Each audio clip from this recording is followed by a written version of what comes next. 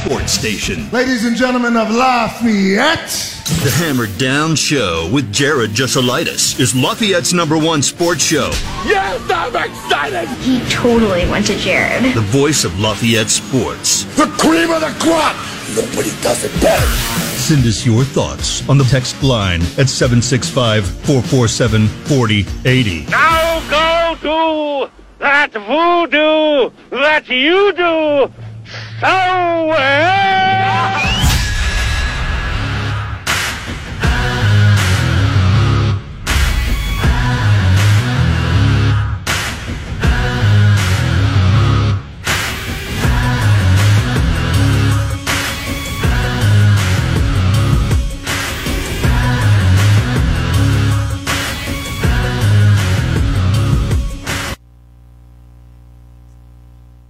Got Sam King. He's in, he's out, he's in, he's out. He's traveling, he's on the road to Blacksburg, covering the Boilers. I think they finally got him back on track. So, yeah, we're going to hopefully have him on about 3:30. We'll have Sam. We'll talk some Purdue with him. We'll talk some high school with him as well. We're also going to talk about opening weekend for your Bears and your Colts. We got lots to get to. Lots to get to. So why don't we go get started? Like we always do, let's get started with Need to Know News. Here's your Need to Know News. All right, Purdue soccer got out to a 1-0 lead over 25th ranked TCU, but unable to hold on to that lead in the second half. They gave up 2 goals, 2-1 the final. Lauren Omholtz with a lone goal for the Boilers. They're back home hosting Western Kentucky on Sunday. Admissions free at Folk Field. Farmers Market on Sunday before the match. And dogs are welcome on Sundays at Folk Field. And it seems like it's going to be a pretty darn nice day. Like sunny, 70, upper 70s. Yeah, 1 p.m. on the pitch at Folk between your Boilers and the Hilltoppers. Cubs lose game 1 to the Diamondbacks last night, 6-2. Javier Assad, no strikeouts. That doesn't help things. He wasn't too bad, 5 1/3, 7 hits, 3 runs allowed though. Bellinger and Suzuki both extended their hit streaks. Nico Horner went 2 for 4. We got game 2 going on as we speak. Jameson Tyon, look at this. 3 innings, no hits, 1 walk, 5 Ks on 42 pitches. It's been a good start for him. Zach Gallen has matched him, though. 3 innings, no hits, and 5 strikeouts as well. So we got dueling no-hitters as we head into the top of the 4th inning. I forgot to check here. Last night's results fully. It did come to an end. Okay. So, Seiya Suzuki's double streak, which he had extended to 4 games, has come to an end. But his multi-base hit streak remains at 5 after he got a triple last night. So, with that in mind, here's how we're looking right now, if you're a Cubs fan. Brewers did not play last night, so the gap is now 2 games. Brewers are in the Bronx tonight to take on the Yankees. Dodgers destroyed the Marlins last night. That helps out a little bit. No Philly. Marlins will take on Philly for a 3-game set this weekend. So the wild card race, as of this moment, Cubs in that 2nd spot. 3 clear of Miami. 3.5 clear of Arizona and Cincinnati. And then they're behind Philadelphia by 2 games. White Sox are going to play baseball tonight. They're in Detroit. Mike Clevenger takes the mound against Reese Olson. Clevenger this season versus Detroit. 9 innings, 15 hits, 8 earned runs, and 8 strikeouts. He got lit up in his last start, which was last week against Detroit, where he gave up the 8 runs on 12 hits. So we'll see if he can redeem himself. We'll find out tonight. High school football is back on the agenda this evening. West Lafayette will travel to LaRocca Field and take on Central Catholic at 7 p.m. Jeff takes a long ride out to Richmond, and then it's the Sword game at McCutcheon when the Mavericks take on Harrison. You're going to hear that right here on 101.7 The Hammer with a start time pregame at 6:30. Kickoff is at 7. You can hear that on the air right here. You can hear that online at 1017thehammer.com or just download our 1017 The Hammer mobile app. Big Ten football tonight. Speaking of high schools, it's Indiana taking on Indiana State. That game on BTN. Illinois heads to Kansas at 7:30. That game will be played on ESPN2. Purdue volleyball is sold out tonight as the Boilers take on SMU in the first leg of the Stacey Clark Classic. Women's golf on a bus. They'll head up to East Lansing and start Sunday in the Mary Fossum invite. And then, of course, football plays at Virginia Tech tomorrow at noon. We'll have full coverage for you starting at 10 a.m. with Boiler Game Day with myself and Kyle Charters. All right. That's Need to Know News. How'd we do last night? I was shocked at the amount of drop passes last night that Patrick Mahomes had to contend with. In retrospect, I don't know why I thought I liked that over last night. Oh, probably because the Lions were 12-0 since 2011 on overs. And the Chiefs averaged 37.5 points in season openers. But no, Travis Kelce clearly hurt last night. The way that Tony kept on dropping things. Look, we told you how bad the Chiefs were in covering 3.5 or more. We told you how good Dan Campbell is covering 3.5 to 17. We told you Jared Goff was undefeated in week 1 against the spread. What Panchenko end up with? Because I know we talked about him going to 51.5. I don't think he sniffed that, did he? But we also told you, used our friends with DraftKings, and they had the get up 7 early. I mean, you cashed that Lions bet if you listen real quick. Yeah, Panchenko didn't come anywhere. 23 yards. Ugh. It's not great. Not a great night if you had a Kansas City receiver either. Just so many drops. I don't how? Nobody wanted to hold. I mean, and there's just like a litany of people catching passes. How many people caught passes last night technically for Kansas City? 1, 2, 3, 4, 5, 6, 7, 8, 9, 10, 11, 12. 12. And nobody outside of Pacheco caught more than 3 balls. Rashid Rice and Noah Gray caught 3 balls, and then that is it. Rough night. So what are we targeting here? First, look, we'll talk Colts. We'll talk Bears. Maybe we'll save that. We'll talk that next segment. But let's look at a couple of trends that I like for week 1 for you. I like the Texans plus 10 against the Ravens. Listen to this trend. Week 1 underdogs of 8 or more. 25-9 against the spread. That's almost 75% of the time since 2003.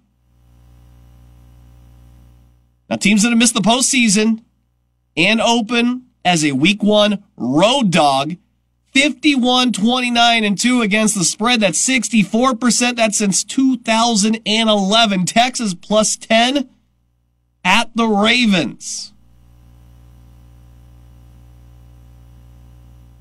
I couldn't believe that. Week 1 underdogs of 8 or more, 25-9 against the spread.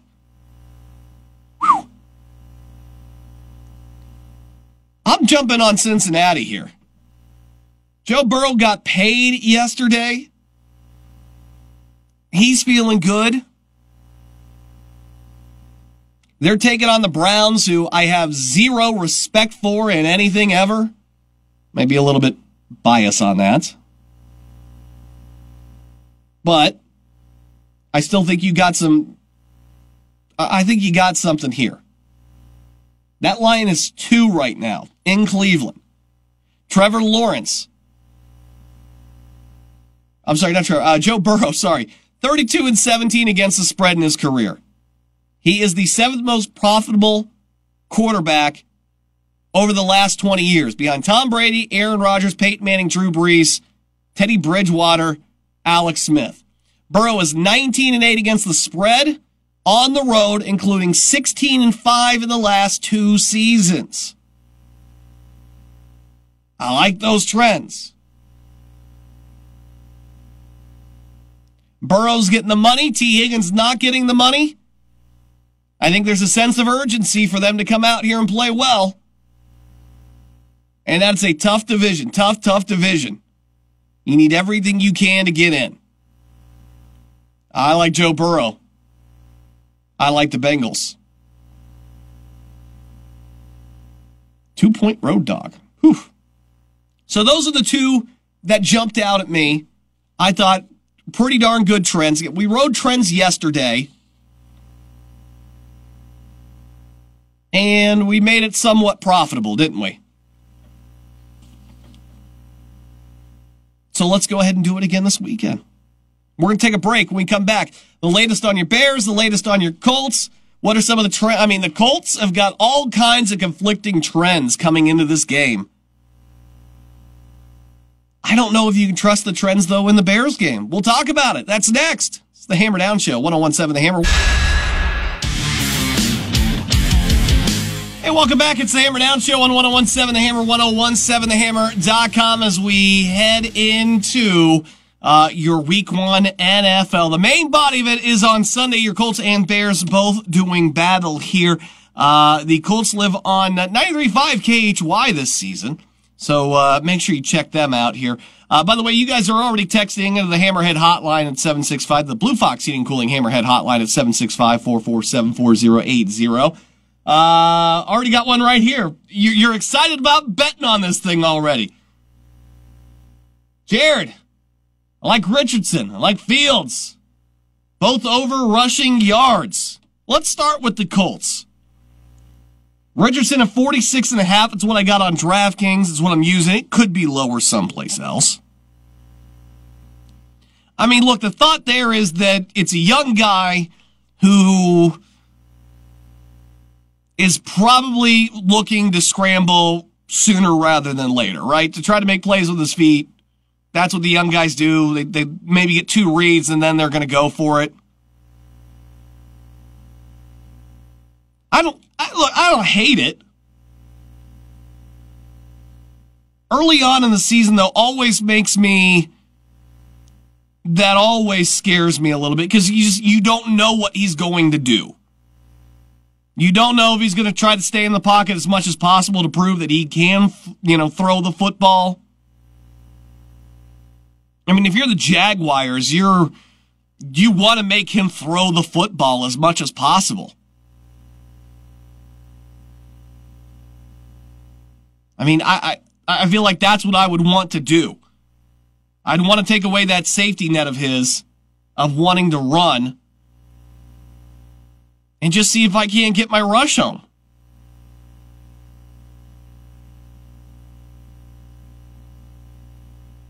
I mean, if that's the case, I don't know how much I like his.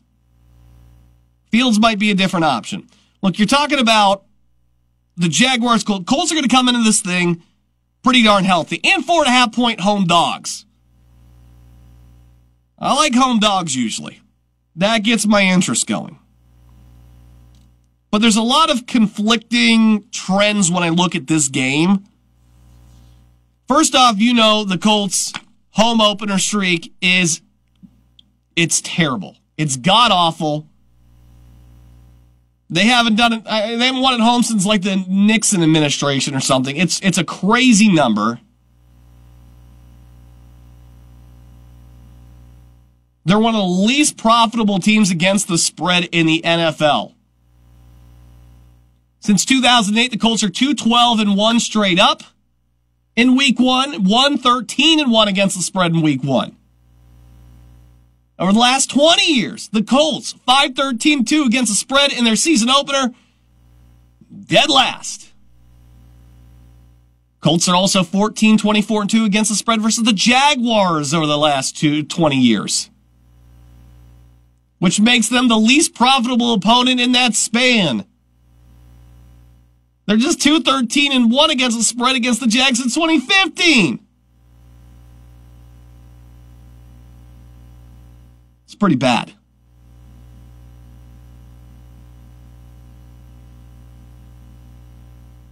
But then I look on the other side, and things working against the Jaguars in this one. For example, we know that the home team in this series has won like what? The last, what did we say? It was like 12 or 14 something. That's pretty good.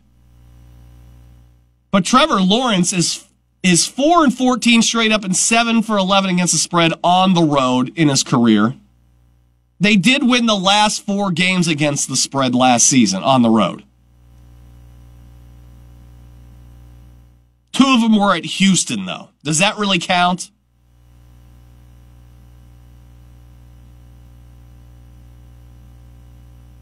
Lawrence is 15-21 in his career, 10-9 against the spread with Doug Peterson, though. He's 0-2 straight up and 1-1 against the spread in Indianapolis. He's lost by 6 and he's lost by 7 points here. So Lawrence has not been good traditionally on the road.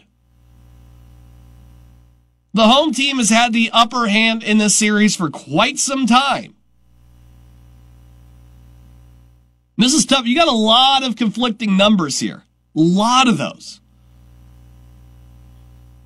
That's what Vegas thinks, and I always appreciate what Vegas thinks in this.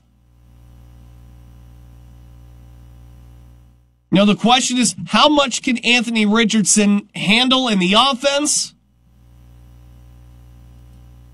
And can they keep him from running all over the field? That's the 2 big questions that you got to ask yourself. I think they can do okay with that. I think shutting him down completely is probably too high of an expectation. He's just too good of an athlete. But whether or not he can be too good of an athlete to,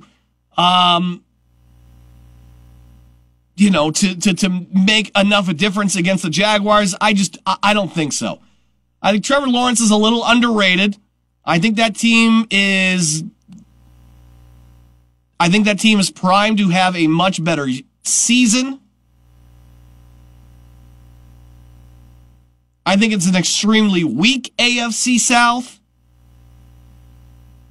That is 100% up for grabs. 100%.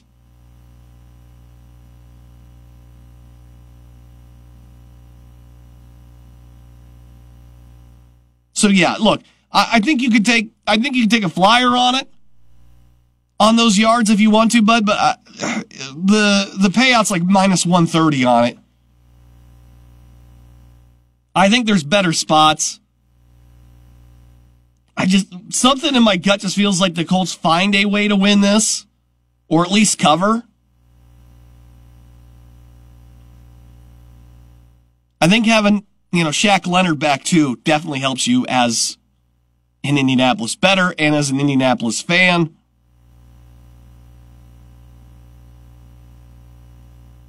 But I'm struggling with what do I need to see from Indianapolis? What's my floor here? What do I need to see for them to actually be able to beat the Jacksonville Jaguars?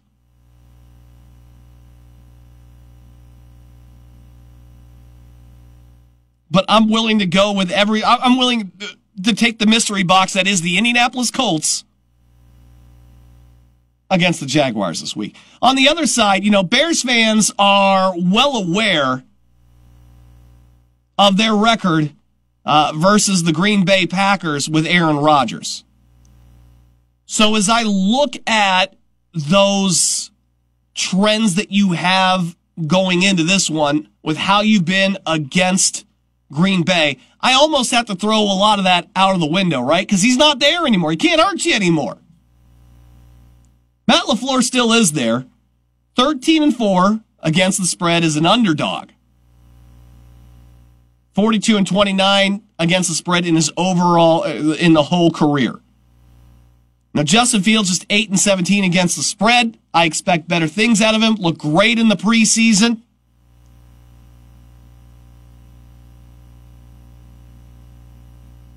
Just a good, fresh start for the Bears here that do not have to deal with an Aaron Rodgers-led Packers team that has just been straight torture.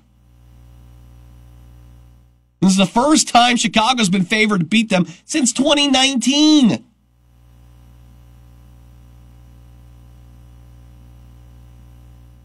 I'm a believer in Justin Fields. I know they've been terrible against their own division, but again, I have to throw out some of that stuff because it's one guy that's tortured him. For how long? Chicago's the least profitable team versus his own division in the NFL over the last, since the last 5 years? That's not good numbers.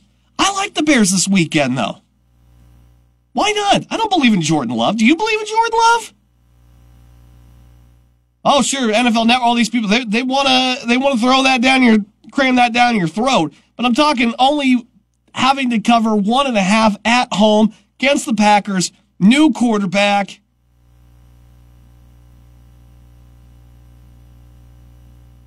I mean, I just feel like as good as Fields look, and you get Fields at a plus 140 anytime touchdown score.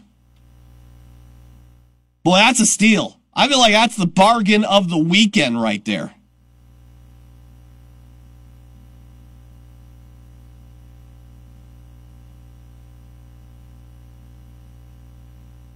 Justin Fields, anytime touchdown scorer for that late Sunday night game, plus 140. I mean, how many times did he run one in last season? I wish I had that number in front of me, but gosh, I'm sure it was a decent amount that he scored last year with his feet.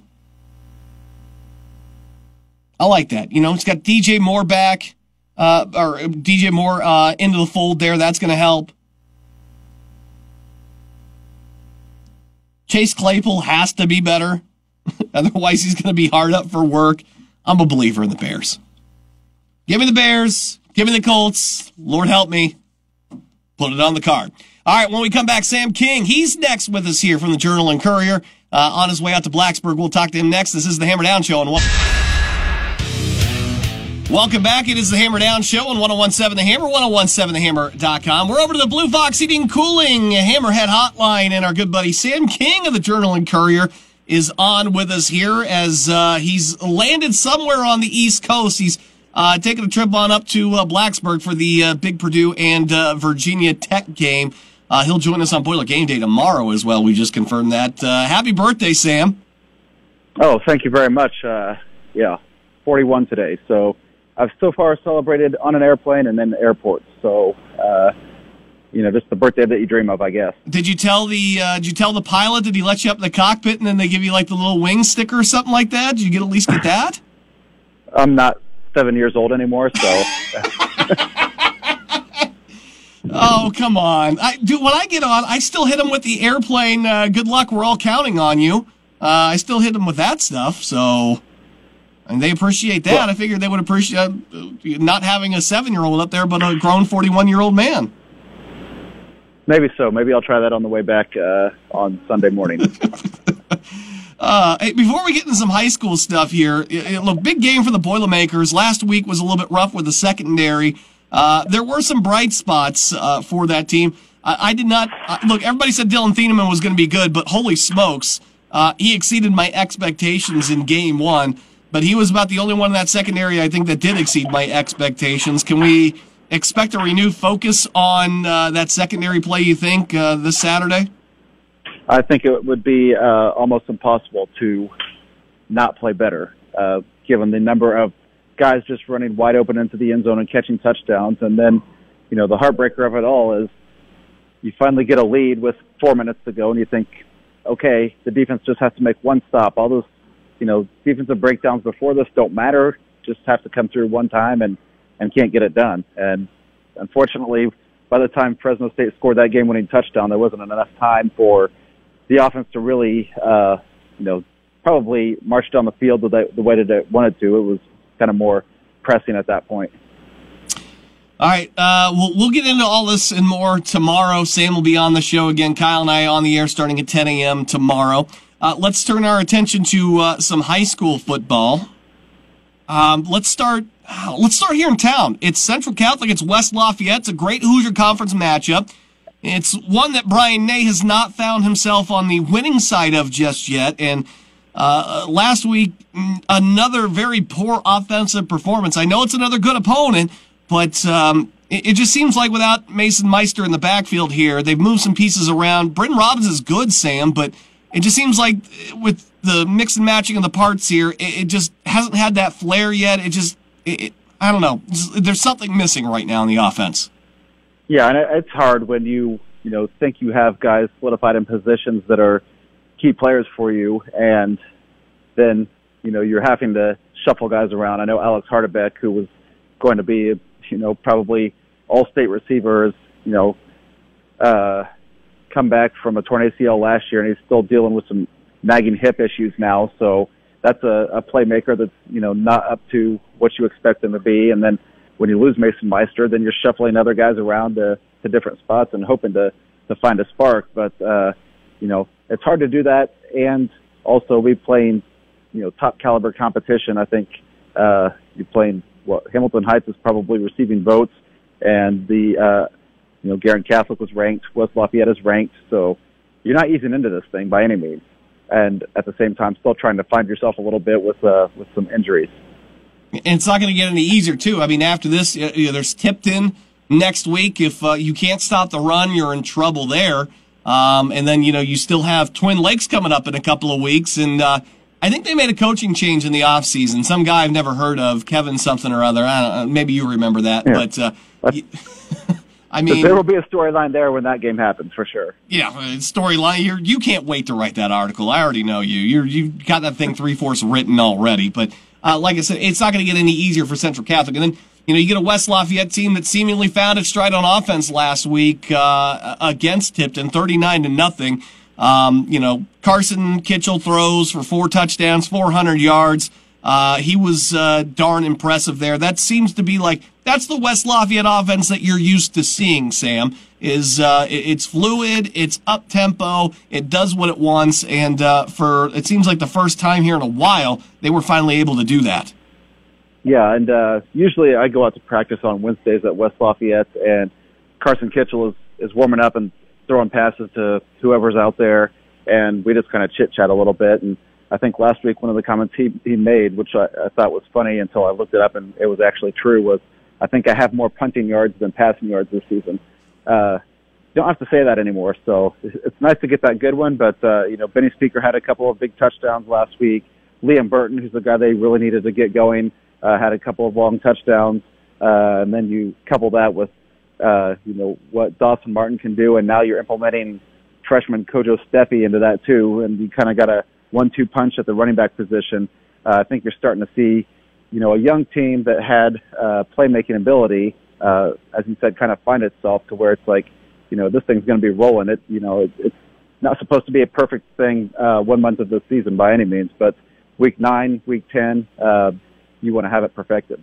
I'm going to get ready to, probably the halfway point. I'm starting the campaign for Carson Kitchell for the Journal and Courier punter, the all-area team. I'm starting it. We'll print up the hats, the T-shirts, and everything. The campaign starts in a couple of weeks, buddy. Be prepared. I look forward to it. I'll let him know that. You actually, we had Shane Fry on the program yesterday, and I brought this name up, and then shockingly, I see it in the Journal and Courier this week here, too, is Porter Mitrione. 17 tackles last week as a defensive lineman. I know folks locally probably recognize that last name, But boy, he is making his own name for himself, that's for sure. I mean, he's been great the last couple times we've seen him, but dude, 17 tackles. How? How is that even possible? Yeah, the one knock on Porter Mitrione is he has a tendency to get some personal fouls and things of that nature that can hurt your team, but he plays with a lot of emotion, and I think that, sometimes maybe that goes above and beyond what the officials think is, within reason. So there have been some flags. I think we saw one in the McCutcheon game a few weeks ago after McCutcheon scored a touchdown. But, yeah, he's a player. He got into the lineup late last year. He had at least one stellar game that I can recall that I was at last year. And now he looks, to me, he looks taller. He looks bigger, stronger. He's a lot faster from track season last year. And I think that he kind of showed his explosiveness there. First in that McCutcheon game, I think he had 3 or 4 tackles for loss. And then last week he had, 4 again and 17 tackles, like you said. So he is definitely an impact maker. And I think that, when you have a guy like that, it makes everybody else's jobs easier. The David Curls and Ian Solkowski's and, the DBs on the back end, because you kind of know you have that guy that's going to put pressure on the quarterback consistently, and then everybody else does their job, and it makes it a 39-0 outcome. All right, next game, Jeff is going to take the long trip out to the border there to go to Richmond. I don't know that we need to spend a lot of time on this one, Sam, so just answer me this.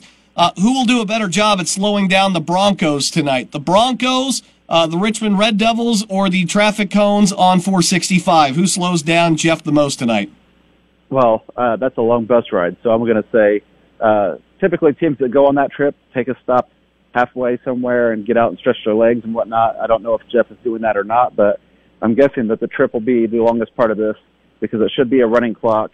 Although the Broncos, up 29-0 last week in the first quarter, and you thought, here's a chance to put this team away, and they just seemingly let that team not necessarily compete against them, but hang around to where it was like, kind of get that touchdown to get this running clock going, and then you make mistakes, and those are things you can't do when you play good teams. But unfortunately, Tech was not a good team. Richmond is not a good team, so this is where you hopefully just get some confidence, get going a little bit, and build off of the mistakes that you had last week.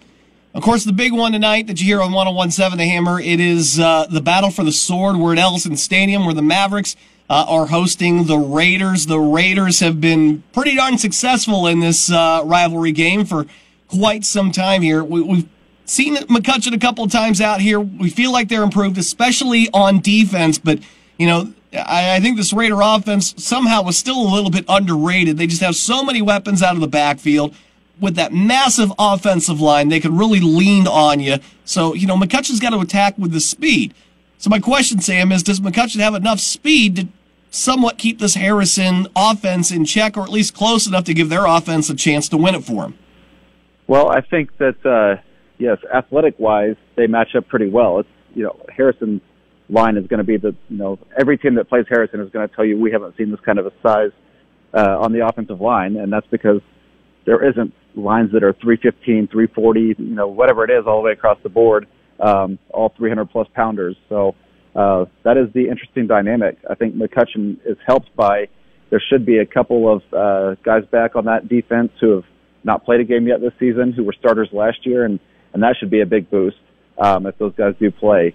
So that helps a little bit and kind of fill some areas that have been weak spots on a defense that, like you said, has been really good here the first few games of the season. So that's going to be kind of interesting. Can they stop Harrison? Chris Ferguson is going to be the fastest kid on the field, the Harrison running back. Carter Kanoy is sneaky good, both receiving, running, and then they've got a lot of other playmakers like Blake Soldati and even Ethan Pop, who doesn't get a lot of yards and touchdowns, but, man, he's an all-state wrestler and a big, tough, physical kid that, he's capable of going off at any time. So you're going to have to match them athlete for athlete, but also account for that size on the offensive line, and how can you limit those runs where they try to go up the middle. And I know Harrison doesn't have the super big flashy names on defense like they have in the past, but that's still a very good. I think they're very solid, especially in that front seven there. you really need Owen Smith to kind of go off here, right? He's got these big targets. Guys like Mark Fell have been doing a great job. Reiser was great in that game against West Side here, but they got to build some consistency, I think, in the passing game tonight, Sam. Yeah, and Owen Smith is a capable quarterback who, when you look at his stats for his career, completion percentage isn't great. The passing yards probably aren't great for a kid of his caliber, but he has the capability to beat you with big-time plays, and we saw that against West Lafayette with him throwing some deep balls down the field that hurt the Red Devils. So you're going to have to get some of those plays against this defense, which hasn't given up many points this year, to be honest. So what do they give up? 15 to Plainfield is the most they've given up in 3 games. So I would expect that kind of to be a low-scoring game going into tonight, but I feel like McCutcheon is a program that just needs that win that you can hang your hat on and say, hey, we're making moves in the right direction, and now we have this major win to show for it, to get everybody to kind of believe. And right now that's what the Mavericks are missing, because you can see the improvements if you watch this team week in and week out, but at some point the wins have to show for it too. You would think that if McCutcheon wants to win, it's going to have to be a low-scoring kind of slugfest, right? If this turns into a shootout, that's not the way McCutcheon wins this football game. No, and we saw that when Harrison played West Lafayette in Week 1. It was, kind of a defensive battle, 14-0 type thing going into the fourth quarter, and then Harrison's offense just kind of blew up. And you've got to avoid that.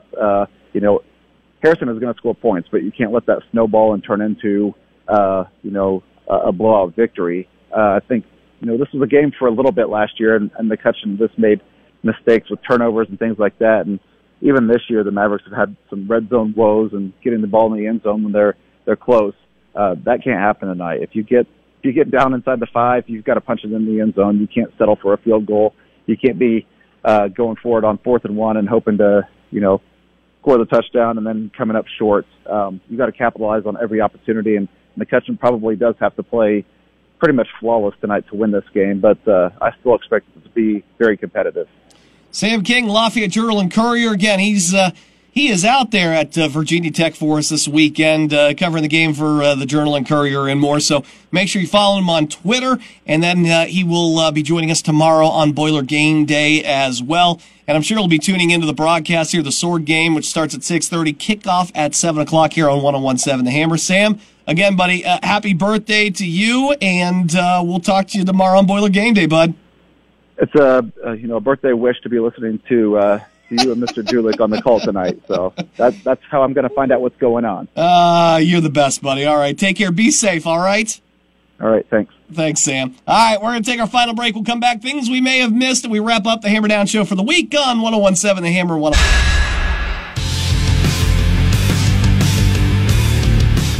The Hammer Down Show on 101.7 The Hammer, 101.7thehammer.com. About ready to wrap it up here for the week. It's going to be an exciting weekend here. Starting tonight, Sword game, 6:30. That's the pregame. 7 o'clock with the kickoff. We'll be at Ellison, myself and Jeff Julik, and we'll have all of that action. So football starts here tonight. Tomorrow, Boiler Game Day starts at 10 a.m., goes all the way up till kickoff. Myself, Kyle Charters, a plethora of special guests as well. We'll get you ready for Game 2. We'll break down what happened in Game 1. You don't want to miss out on that. After Boiler Game Day, we will have Notre Dame and NC State for you, followed by Oregon at Texas Tech. Do we have NFL Week 1 covered for you? Absolutely. We've got NFL Week 1 for you. Starting at 3 o'clock, Philadelphia, New England. We got Sunday Night Football, Dallas and the Giants. And, of course, we got Monday Night Football with Buffalo and the Jets. Big old weekend of high school football starts tonight, goes into college football on Saturday, NFL Sunday and Monday. We got you covered here on 101.7 The Hammer. I was shocked at this, things we may have missed. I thought this was a given for athletes. But they're making a big deal out of this, and I've seen this in the national media. It's not even my local Steeler guys. Minka Fitzpatrick put some stanchions around the logo on the carpet and the floor. because some of the younger guys were walking on it and getting it dirty. I thought that was a given. Everybody does that, right? It's huge in hockey. You absolutely do not walk on the logo in the locker room. Hockey. But I thought that extended to everybody else. Is that not a given anymore? Do the kids not know that's a rule? It's that little thing. It's that little bit of respect for the team. It's those little details. I didn't think it was like an old head thing. I thought that everybody knew that, accepted that. It's not a superstitious thing. It's like a respect for the logo. But maybe not. If you've got to wall that thing off, maybe not. But I thought that was taught. I thought that was taught at a young age. I was always taught that at a young age. I guess not. You got to teach the kids. That's going to do it for us. Don't forget, 6:30. We got the start here for you on Football Friday night. It's the Battle for the Sword, Harrison and McCutcheon. I'll see you back here then. Enjoy your weekend. Thanks for listening.